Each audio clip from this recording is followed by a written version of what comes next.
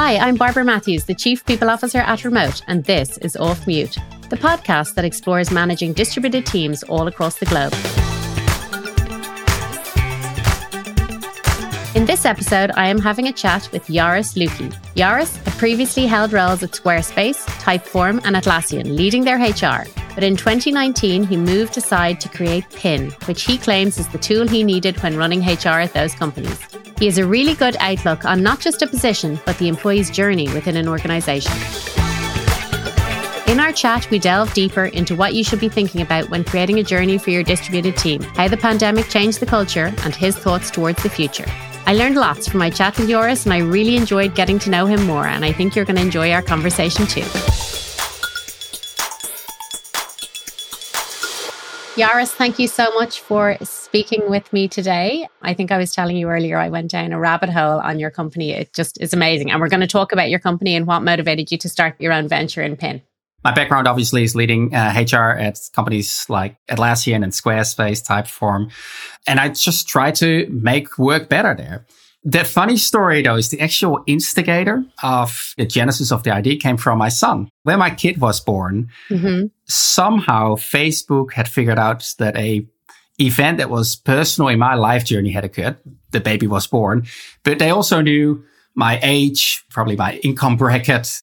They had so much information on me, and they used that to target these really good ads to me about the baby. They used it for good, not evil. In that case, it was for good. Yeah, exactly. Yeah. So there were these little baby headphones that you can put on a baby so you can bring your kids safely to a concert or a festival. It was perfect for a slightly hipster dad like myself. And I was like, gosh, of course I clicked on the buggers and I bought them and we love them. But it's interesting, right? They had so much information on me and they used that information to communicate, in that case, an ad to make me buy something in a really sharp, fantastic way. And I realized back then, like, why don't we do that inside the organization? Because we have so much more information on our people than Facebook has on me. Yes. And we don't use that data to communicate better to our people. So that's kind of what we do. And that's kind of what instigated all of this. So, we are really, really good at understanding what's going on in the journeys of an employee. And there can be many moments, right? People coming back from parental leave, or people coming on board, or being onboarded, or people becoming a manager, right? And if a person moves from 0 to 1 or more direct reports, we know that they've just become a manager. And what do they need in their first few days as a manager? They need to know how to run a kickoff one-on-one and what their new responsibilities are, right? Those types of things. That's what I loved when I looked at your website. It was this like just-in-time nudge, communication, enablement, training, whatever was needed for the employee in that position at that time of their journey. And it's all contextual. Yeah. Right? And think about that within the context of remote work. Everyone is on different time zones and it's hard to keep track of everyone, right? Like before, people would literally just sit next to you. And, if someone came back from parental leave, you would know, right? You would ask for pictures and stuff like that. Yes. Or if someone was onboarded, you would know. If someone moved to another team, you would know. And that's all a lot more complicated to manage. So that's why it's kind of taken off when the pandemic hit. It's brilliant. I love it. So there's tons of impressive things about you, Joris, especially what you are building. But the one thing that has leapt out at me when I was doing my research was around all of the leadership positions that you had around Squarespace, Atlassian and Typeform.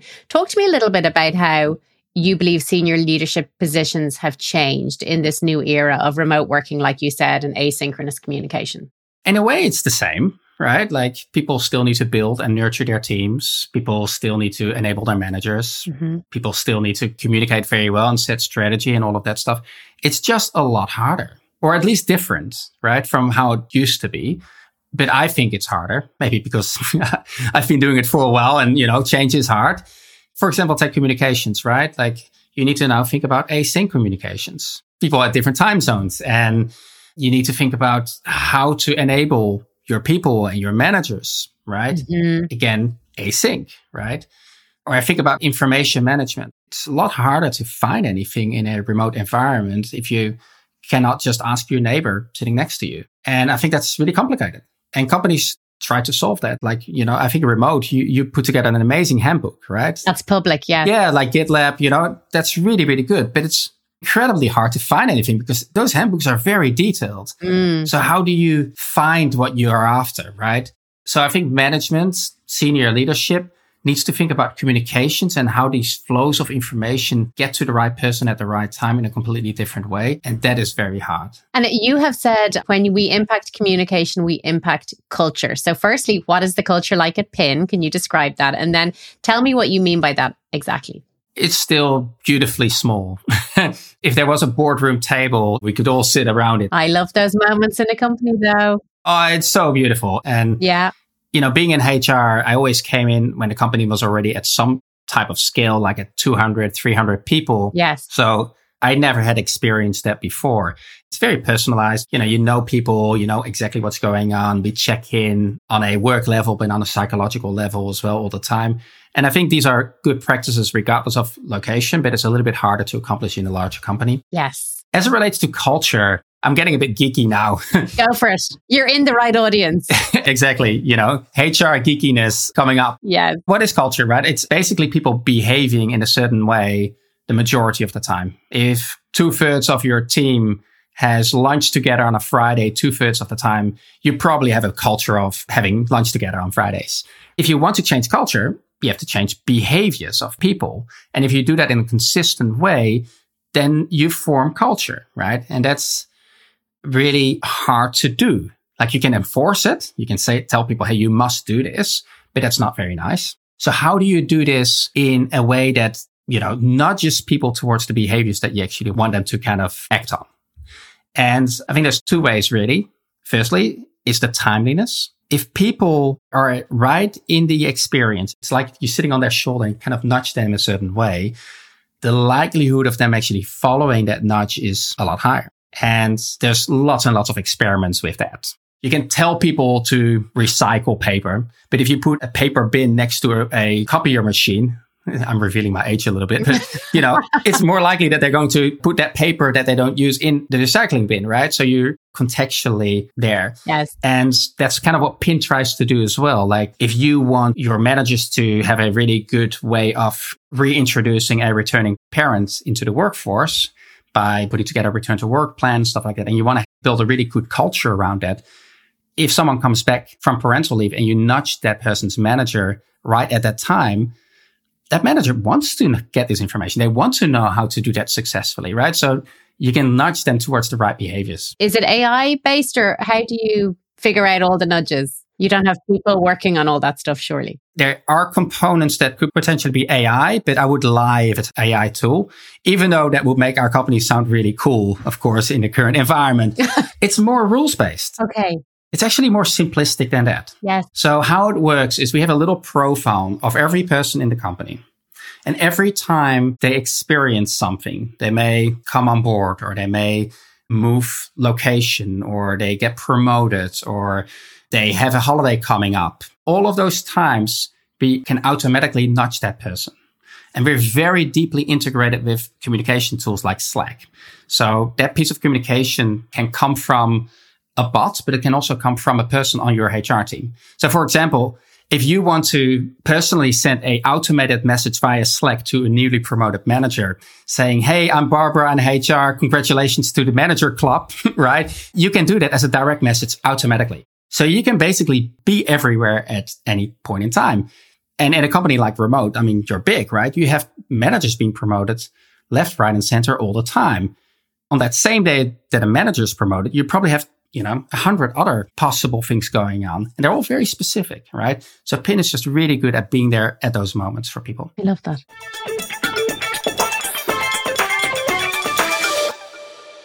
I did read an article about how successful remote working requires an employee journey map. Whatever video I watched, it said that it was in beta. So I don't know if your employee journey map is live now, but talk to me about what this journey map is. Have you done journey mapping yourself at your previous companies or remote? Yeah, but it was manual, it wasn't. Exactly. Yeah. And it's super hard, isn't it? Yeah. Like to actually put together a journey map because, I did it in the past as well. And I would come together with my team and we would have all these sticky notes, right? And we would try to put together the journey map, right? Again, harder to do when you're asynchronous. Exactly. I mean, you would use probably like the virtual equivalent of it, like you would use Miro or Figma, FigJam or something like that. Yeah. But it's very hard because you have to consider all those moments that can possibly matter in an employee journey and then all relevant touch points. And with a touch point, I mean, if you, let's say a moment that matter, maybe a person's first day, in the office or in the job. And the touch points could be a piece of communication that you want to send to that person's manager and that new hire themselves and maybe their buddy, right? Those are all different touch points. Now, for every moment, and there may be hundreds of moments in the journey that you may want to include in your journey map and all the associated touch points, it's very hard to keep in your head. So what Pin has developed is a free-to-use tool to have basically a benchmark, like a template. And instead of having to consider everything yourself, you can simply remove touch points that you think these are not really relevant, or you can add some. Is it live? It's in beta. There's a few people who have it at the moment, but it will go live in November. Brilliant. And we've got a massive wait list already. I bet. Thousands of companies have already signed up. I joined it yesterday, actually. You did. Fantastic. If you think about employee journey mapping and employee experience has really risen in popularity, right? Employee experience design, all of these things. I was looking at Google Trends data recently. Mm-hmm. It's crazy. It goes like one. After the pandemic, especially, the amount of searches for employee experience has just gone up astronomically, right? People like Josh Burson and McKinsey consultants and all of those folks are writing about it. And if they're writing about it, it's more common knowledge. Yes.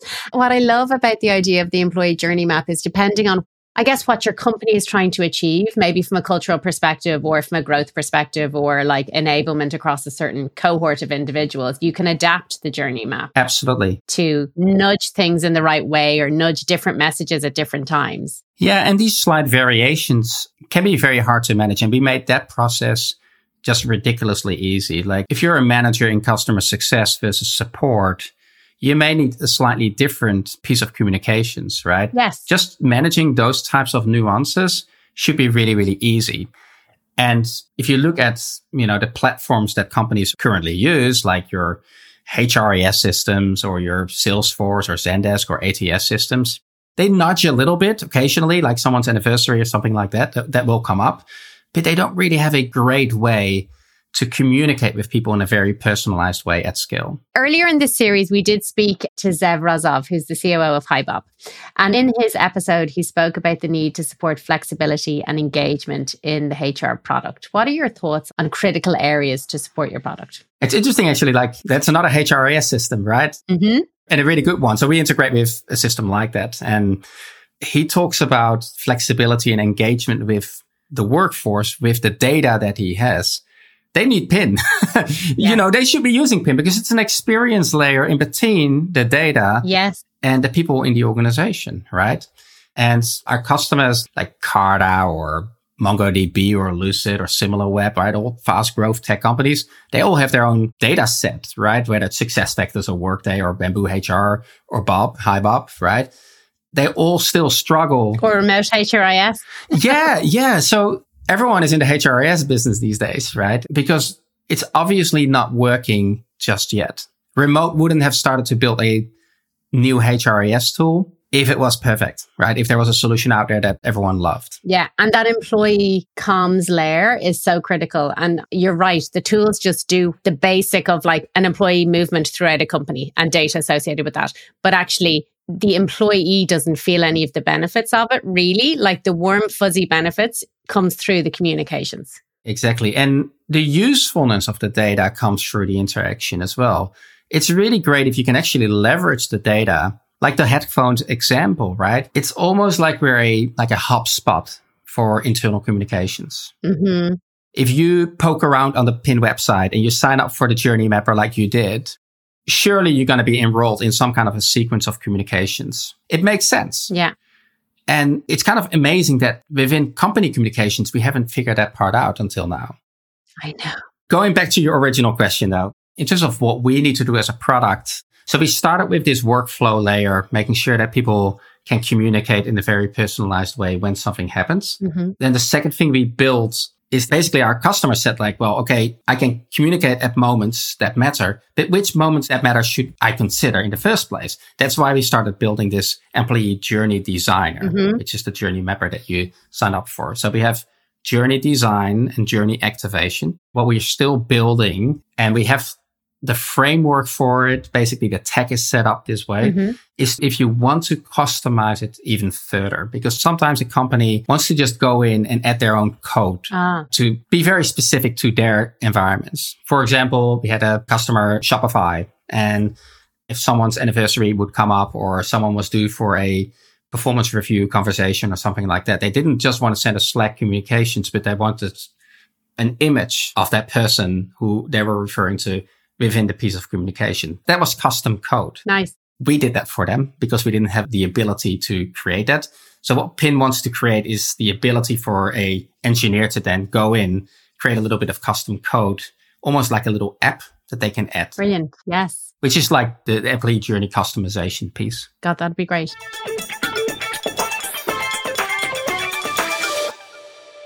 Okay, 2019, you started Pin. And obviously then COVID happened. Did you originally intend to have everyone together? Did you intend to have a globally distributed team, remote work? Tell me, what was your intention when you were building and founding the company in terms of like org design, location, where people would be? Totally together. Totally together. I'm not going to lie. Yeah. Yeah, I just figured it was a lot easier to have everyone together. Personally, I like having people next to me to ideate together. And for me personally, it was a pretty big learning to move to communicate better in an async way. You need to be very deliberate and very intentional, I think, about the transition. Yeah. And I think if you're in a larger company, they're often global anyway. So you're kind of more used to it. But in a smaller environment, if you don't have to, it kind of becomes this annoying thing that you have to do on top of what you already have to do is building a startup, which is a lot of work in itself, right? So it became just an additional layer of complication, I would say, and training that I had to do myself. It ended up being very much a positive, obviously, because our company grew so quickly in terms of the customers. And the main problem that we're trying to solve is to create this connection and create these layers of communication and personalization of that communication within a remote work environment. So experiencing ourselves. You need to dog food it yourself. Exactly. Yeah. So that was actually really good at the end. But I'm not going to lie, it's hard and it's taken me a lot of practice. Some people on my team are a lot better at it than I am. It's hard, Are you hybrid? What is the current structure? We're considered now a fully remote company. So we have people in Sydney where we have a little engineering hub, but the rest of the team is distributed around the world. We have people in Europe. We have people across the United States, in Australia, of course, in different cities. So it's very distributed. And therefore we can get to dog food our own products and have to learn how to operate in that way, right? Yes, which is so important, I think, to actually get in and experience your own products like that. Absolutely, yeah. And in our workforce report for 2023, we found that 69% of people on distributed teams said retention had increased since adopting, this distributed workforce model. So in terms of, I guess, employee retention and attraction for remote versus non-remote teams, how are you seeing that evolving? The retention is better. I think people will stick with the company if they feel comfortable and, people working from home is a real advantage for people, including myself, even though it's hard sometimes. I wouldn't give it up anymore, I don't think. I know. Same here. Yes. Exactly. Yeah. So, I think the main change here is that if I think back of when I was leading HR back in the day, was running HR at Atlassian or Squarespace, if I thought about HR strategy, the focus for us was often about where we would expand to, which offices we would open. And everything strategy-wise was kind of circling around a decision like that. Now, if you think about, expanding and attracting new talent, it's mostly about how you're going to do that. It's the how of work, not necessarily the where of work. And that has really changed. And the where is hard as well, right? There's a lot of decisions that you need to make. Right now, that's a little bit more flexible, but the how has become harder. So it's a little bit of give and take. And I think, a company like Google, where you worked at, probably same thing. You were thinking about where your next hub was going to be. Yes. Now, all you have to think about is how to work better together remotely. Exactly. And you're obviously doing that very well. Or maybe from the outside, it just looks like you do it very well. I'm sure you have your own problems. No, we are doing it very well. No, we are doing it very well. Obviously, there's challenges that are just cropping up on an ongoing basis, and we're just tackling those. And we do actually put resources on our website for companies who want to figure out how to create a really collaborative culture remotely or asynchronously, because it is hard and you have to be deliberate. Trust me, I looked at those resources extensively. You're in it. They're amazing resources, fantastic stuff. I was wondering, actually, in that report, do they talk about performance as well? So there's a retention attraction part. I think that has really been a lot better. But then there's different kind of stories I hear about performance, right? Yeah. I mean, my personal take, I know we're interviewing you, but my personal take is the world needs to change in how we're evaluating performance. I think people are looking at folks sitting in seat and determining that they must be performing better than folks that are not there. And really the focus should be on goals and impact and achievement versus hours spent at a desk. I think that probably people working remotely probably work a little bit longer. I would say they probably have more time because they're not commuting. I walk downstairs from upstairs, or I drop the kids off and you yell at your husband to get you a coffee instead of having to go buy one yourself. Exactly. Productivity wise, I think, you're much more efficient. And I think also people that work remotely tend to be innovative self-starters because you have to be. There is nobody who's going to be standing on your shoulder, like you mentioned earlier, saying you need to now do this, although they might with your customized comms. But, you have to just be able to organize yourself and make sure that you're focusing on your own performance and your own impact and what you need to do. Yeah. It's a different type of person. It's become such a divisive thing, right? Like remote versus not remote or hybrid versus not hybrid. Yes. The performance story is very different from a small startup where I think there are benefits of being together. But in a very large global company, if you talk about performance, there may not be that much of a difference. And you need to balance your small startup with your global expansion plans as well, because you'll need to put people around the world if that's how you want to expand and grow your business. Exactly. Yeah. And then, of course, attraction and talent is so much more available around the world. There's so many advantages there. Exactly. And diverse and so many advantages. Okay, I have two more questions for you. So looking towards the future, how do you see culture and distributed workforce evolving over the next few years? In terms of whether it's going to be more remote or less, yes. You do have to remember that a large part of the workforce is not working remotely at all. And during the pandemic, it was very hard for them. Sometimes we forget, being in our little tech bubbles, that a lot of folks coming into the office every day still. So that continues is still going to have that. And disruptions in their industry are probably going to be a little bit different. But within tech, I don't see people going back into the office and en masse anymore unless really ordered to do so. Yes. In terms of like the broader societal changes, it's fascinating. Like you're in Dublin, right? Mm-hmm. There's a lot of probably empty office buildings there. A lot. And it's just around the world, right? I was in Utah and Salt Lake City, empty buildings, like towers with empty floors. Mm-hmm. San Francisco, same thing. I think the city landscape is going to change to some extent. Yes. Because it has this effect on local businesses and all of that stuff. So I'm just curious how that is going to evolve. I'm not a futurist, but I do see that's going to be substantial changes there as well.